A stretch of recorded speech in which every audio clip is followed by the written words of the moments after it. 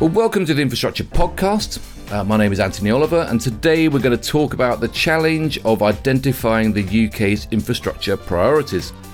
Now, successive UK governments have continued to highlight investment in both building new infrastructure and maintaining existing networks as a key to driving growth into the economy and underpinning the nation's prosperity. Yet, given the perilous state of the UK's finances, there's a clear need to prioritise that investment.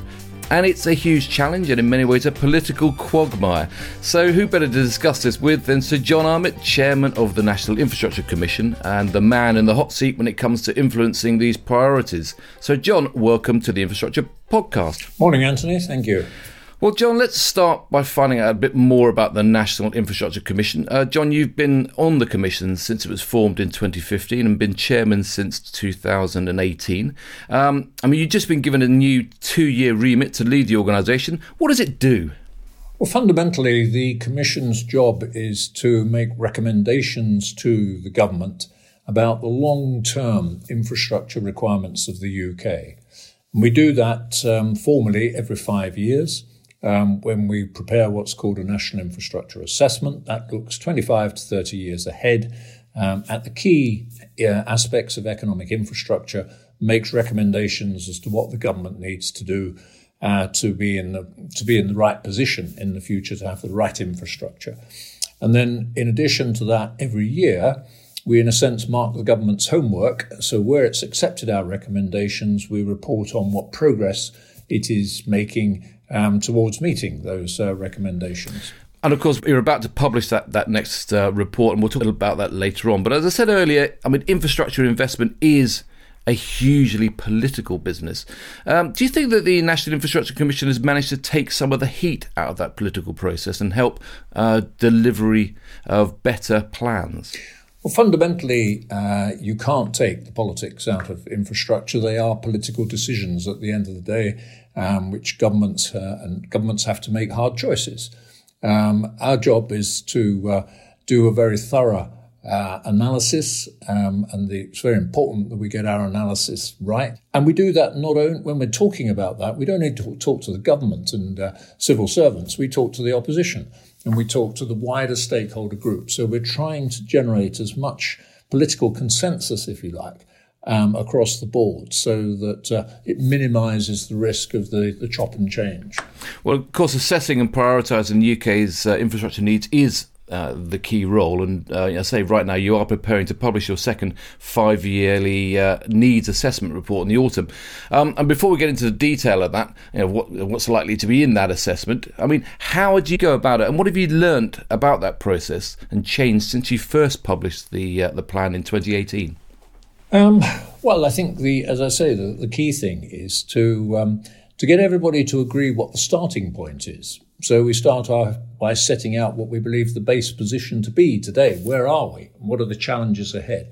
And get people, as wide a group of people as possible, to comment on that. We will talk to literally scores of organisations and people. We go around the country. I've personally led 7 or 8 sessions around the country where we go and talk to local leaders, we talk to business, we talk to different infrastructure interests, we talk obviously to statutory bodies and so on. So we try and build up that broad conversation in which everybody gets the opportunity to comment so that we're taking into account as broad a group of people with a real interest and understanding of infrastructure as possible. These are the sector and the theme-based roundtables. How do you make sure, it's a classic challenge of any consultation, but how do you make sure you get all the voices into the room and not just, the loud shouters or the usual suspects? Well, I think you've got to make sure that you get knowledgeable voices in the room, because you don't want to be subject to, in a sense, as you say, simply the loud shouters who haven't really thought the issues through properly. And there's still a few of those around. Yeah, there's no shortage of those, but you need to talk to the experts. Because at the end of the day, any government, any minister will have no shortage of people whispering in his ear as to what the right solution is or isn't. And therefore we're seeking to try and find the path through that to give the best sort of balanced view, balanced opinion which is authoritative. And because it has consulted, it has listened to all the different expert opinions and given as good an analysis as it's possible to do. And that's very critical to our credibility, I think, that when we publish, we haven't got a row of people all standing up saying, oh, well, that's wrong. And I think, broadly speaking, we've always managed to avoid that. Are you seen now as the voice of reason when it comes to investment plans? I suppose my question is, I suppose, can the Infrastructure Commission, can it still be a nuisance? To what extent, do you have to stay inside the tent to create impact, or can you be the agitator from the outside? Well, we've got to do both. And in the classic phrase, we have to roll the wicket.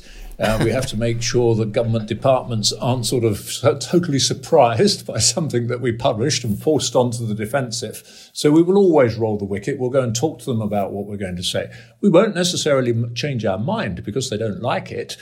We may change the phraseology a little bit, but fundamentally we will stick to the principles that we've come to understand. So we can be there as, if you like, gingering things up in the background, and we can be going out and making large public statements. So we have to, you use all the techniques of modern communication, I suppose, and try and get to a balanced approach. But, we are independent. We might be a government agency, but we are specifically appointed to be independent. I suppose the next big test of that, John, comes in the autumn when you publish your second National Infrastructure Assessment. Let's say it's the 5-yearly landmark report on the future priorities. You deliver a costed recommendations to the government to ensure the country is ready to face the demands and opportunities of the next 30 years. How would you describe those demands and opportunities?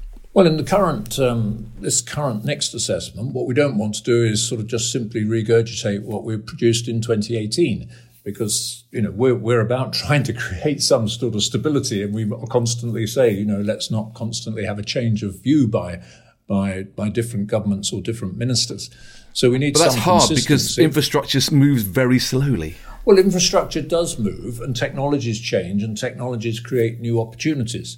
One of the biggest debates at the moment, of course, is about hydrogen and what is the role of hydrogen in the future.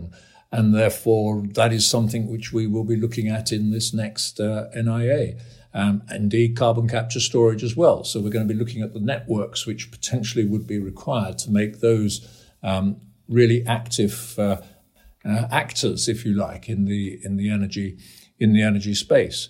But in this particular NIA, we will pick up on the significant issues which have developed since the last one. So the importance of urban transport, the importance of getting ourselves to net zero. And the target's changed. In 2018, it was 85% reduction. By 2050, it became 100%. So we're looking for net zero. So that creates a fresher challenge in 2050. The other sort of issues which are very important is the continued devolution of finance from the centre to the local authorities. And as I say, we need to look at issues like domestic heating. We didn't look at that at all in 2018. It's becoming more and more important as we strive for net zero as to how are we going to decarbonise our homes and the heating systems in them. So it goes beyond, as you say, beyond what you did last time, and it's more than simply finding new ways to land the same messages. Absolutely. I think the key thing is we have to point up to government the urgency of the situation. 2050 is it's just over 25 years away. Infrastructure takes at least 15 years to deliver. So we haven't got very long to make these really significant changes, and that will be central, I'm sure, to our recommendations, is the need for urgent action. Well, clearly, as you say, technology is rapidly changing the world. We're hearing constantly about the role, benefits, threats from artificial intelligence, for example. Data and digital systems are certainly the future. And I see the Commission is seeking a new policy fellow to join the team to specifically look at that digital and data scene. I mean, is that about setting the organisation up for a new data-driven future? Oh, I think I don't think anybody would disagree that data is more and more important.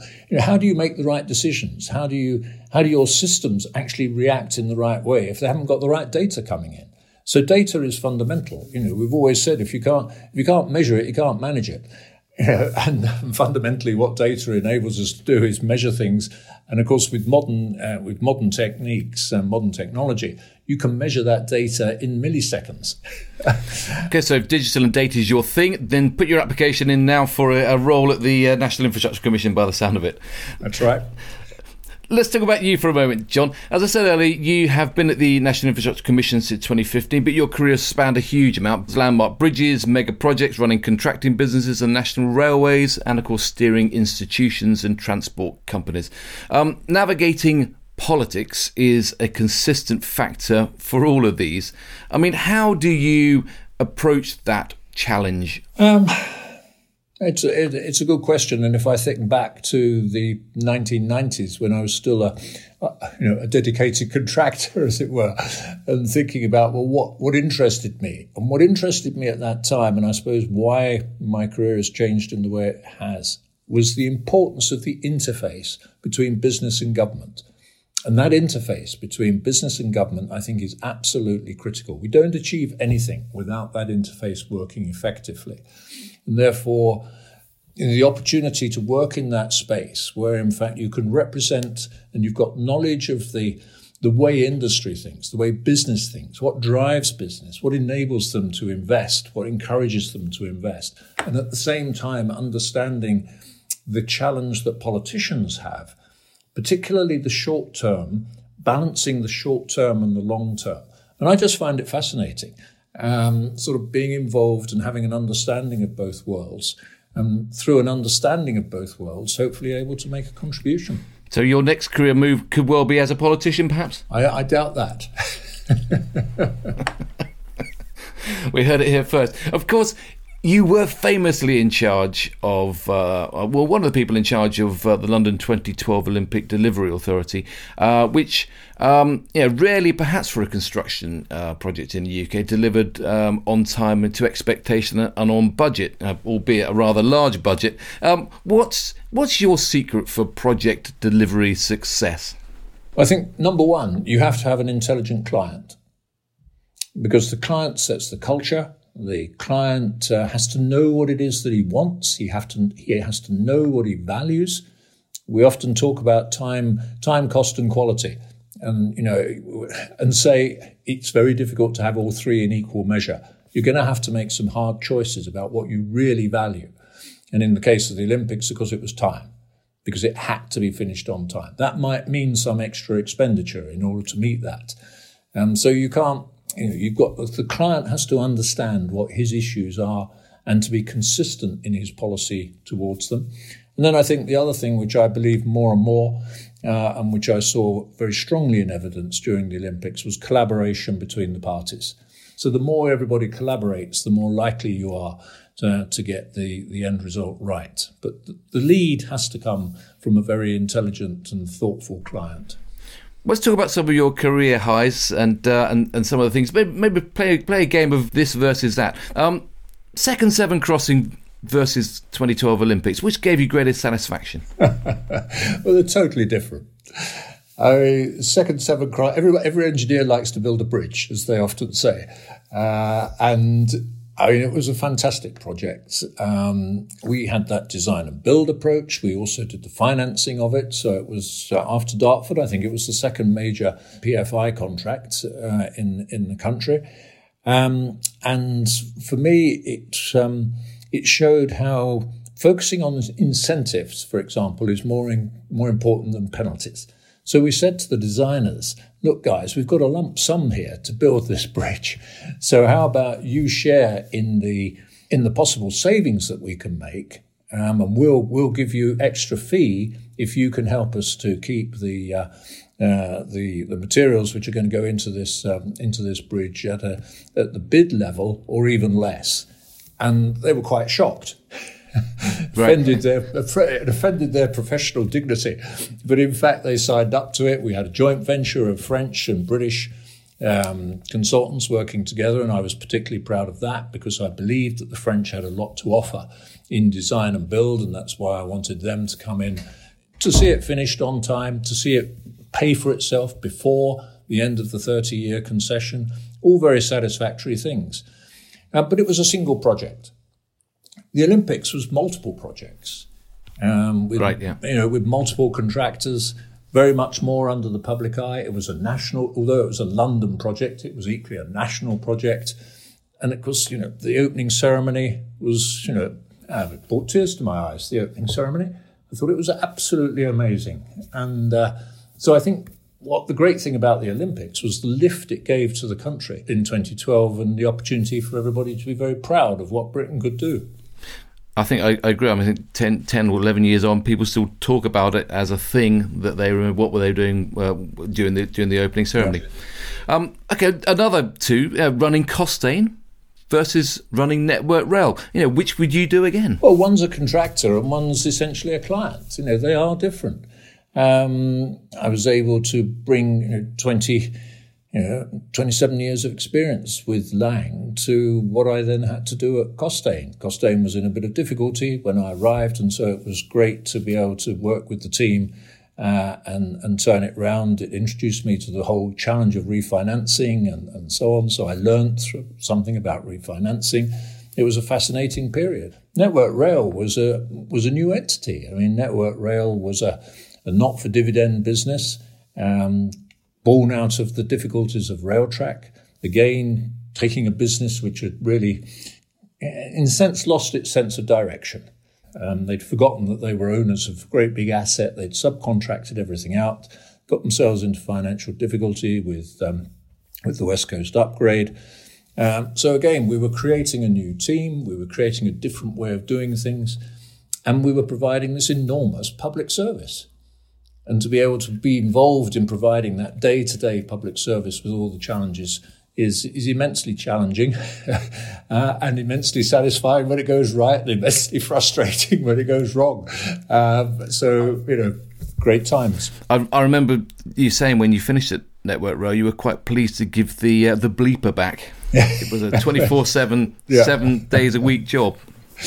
Last quick one then. What's the project you most like to say, I helped to do that or to build that or to run that? Oh, well, as a single project, I think it was Second Severn Crossing, because I think it brought so many things that I believed in together. The combination of public and private sector working together, designers and contractors working together, international designers working with British designers. It was a massive collaborative opportunity, and I can't I can't leave talking about it without paying credit to Norman Haste, who was the on-site project director, who did such a brilliant job as the on-site project director. But it was that joint venture of British and French companies working together, and government and the private sector working together. So much which I think is important in our future infrastructure. And not just Britain trying to do it by itself, but Britain being a global country which takes the best of what is available internationally. Okay. Well, that brings us back to the here and now. And the Infrastructure Progress Review 2023 is about to be published 27th of March, which is your review about how well the government has taken on board your recommendations. What can we expect to see in this report? Will it be a good reading for the government? Well, I hope the government will find it with some positive bits, and it will find some sort on its tail in those areas where, in fact, we think there's still room for improvement. There are always room for improvement in everything, and we will point out where there's room for improvement, and we will be complimentary where we believe government's been doing a good job. Okay. The last needs assessment made 13 recommendations. We have the UK Infrastructure Bank as recommended. But what are the standout successes that you're going to highlight and when you look at the progress of delivering infrastructure? Well, you just mentioned one of them, and that was the establishment of the UK Infrastructure Bank. That was something we recommended, and it was great to see it implemented. We have seen some short-term progress in government making funds available to metro mayors to make their own decisions about the infrastructure they need. That's good. There's more to do, but they're making good progress. It's good to see that we've gone from 4% in 2018 fibre rollout to 70% of homes now having access to that. That's been a great success. And again, I think what we learn from that is how when the regulator, industry, and government work together, identify the barriers, if you like, and put teams together to overcome those barriers, you see that progress which is necessary. We need to do more of that, and we can learn from the success of the digital rollout in that respect. And of course, we are seeing significant movement towards everyone accepting that the future for energy is going to be renewables. We made that very clear in 2018. Good progress is being made, but as I said earlier on, the foot has got to remain. I'm going to say the foot has got to remain on the gas, which is probably not the appropriate analogy in this case. But we've got to keep the pressure up to make sure that we do meet our renewable challenges. Are there some great missed opportunities that you've seen over the last 5 years? No, I think the most tricky challenge that we set out for government in 2018 was when we said that there needed to be 21,000 interventions a week in our homes in order to make our homes thermally efficient and to get our homes away from natural gas. That was an enormous challenge, and I think it's one which has been very difficult for government to take up. They've tried different initiatives. Nothing's really worked so far. And so that remains a number one priority, is to how do we get probably 15 million homes more thermally efficient and ready for alternative renewable energy systems. Well, and a social challenge as well, because it's getting involved with people's lives very intimately in many ways. Yeah. Precisely. It's very local. It's also a great job opportunity, because this is across the country, and it's not necessarily really high-tech solutions. It's an enormous number of jobs for people at a local level, plumbers, electricians, builders. And so it helps towards the big challenge of levelling up, because it creates jobs, worthwhile jobs, right across the country in local communities, and that money gets spent locally. So I see it as one of the great opportunities for levelling up. Well, that local aspect takes me on to the final point, just to touch on. It's something you've been asked to do, which is you've been asked to review the current approach to the national policy statements and identify how the planning system can create greater certainty for infrastructure investors, developers and local communities. That's clearly a critical piece of work. What is that going to say? Well, of course, we saw the government make some proposals about this only last week. We will seek to build on those proposals. The national policy statements, I think, are the starting point. We need also to look at how we might be able to incentivize people to accept things which they don't necessarily want in their backyard, but if they can share in the benefits which flow from that, then that could be another way of looking at it. We have a lot to do, and the planning system has to be an enabler, not a preventer, and that requires, once again, you come back to your point, Anthony, about social issues and local communities and local people. We've got to find the right balance between engaging them and getting their support to enable us to do what needs to be done. Well, given, I suppose, that planning is still one of the biggest problems holding back the delivery of infrastructure in the UK and delivering those social benefits and economic benefits, are there any quick wins that you see to accelerate that reform, to accelerate that outcome delivery? In terms of quick wins, the front end is the challenge, and improving the consultation, making sure that people have a proper understanding of what needs to be done and the benefits that are going to flow from that. We pay for our infrastructure one way or another. We either pay for it through general taxation or we pay for it through consumers. And finding the right balance in that brings you right back to politics, because only government can make those critical decisions. Well, let's finish on that note, and to a final point. After a long and influential career, you obviously haven't finished your long and influential career yet, but after a long and influential career in the infrastructure sector, what would you say we need to do to convince politicians that investment in infrastructure will, in the long run, deliver those social, those economic benefits to the nation? Well, I think we have, to your point there, we have to keep reminding them infrastructure is not a short-term issue, it's a long-term issue. And to deliver it successfully and effectively, and to provide our children and our grandchildren with the future that they should expect and be entitled to, we've got to make those big decisions today and stick to them. And I think that's what we have to keep reminding politicians about. These are not sticky plaster solutions. These aren't let's do it today, we see the benefit tomorrow. These are let's plan today, let's invest in the coming years to give us those long-term benefits. And that's challenging, but politicians cannot run away from that. They must not run away from that. And our job is to make sure that they don't run away from it and that they understand the issues properly. John, thank you so much for joining me today on the Infrastructure Podcast. I really look forward to reading the second National Needs Assessment and, of course, the progress review, which is coming out very shortly. And I'm pleased that you're going to be standing behind them, making sure they're going in the right direction. Thanks for joining me today, John. Thank you, Anthony, and thanks for the opportunity to talk to you. Thank you. Thanks, John. That's all we've got time for today. We've got more, though, in the pipelines from the Infrastructure Podcast and more guests to talk to as we continue to probe the big issues faced across the sector. If you haven't done so already, do check out the new Infrastructure Podcast website. That's www.infrastructure-podcast.com, where you will find background information and all the latest podcasts to listen to and to share. So thanks for joining us. Thanks again to John, and I look forward to seeing you again very soon.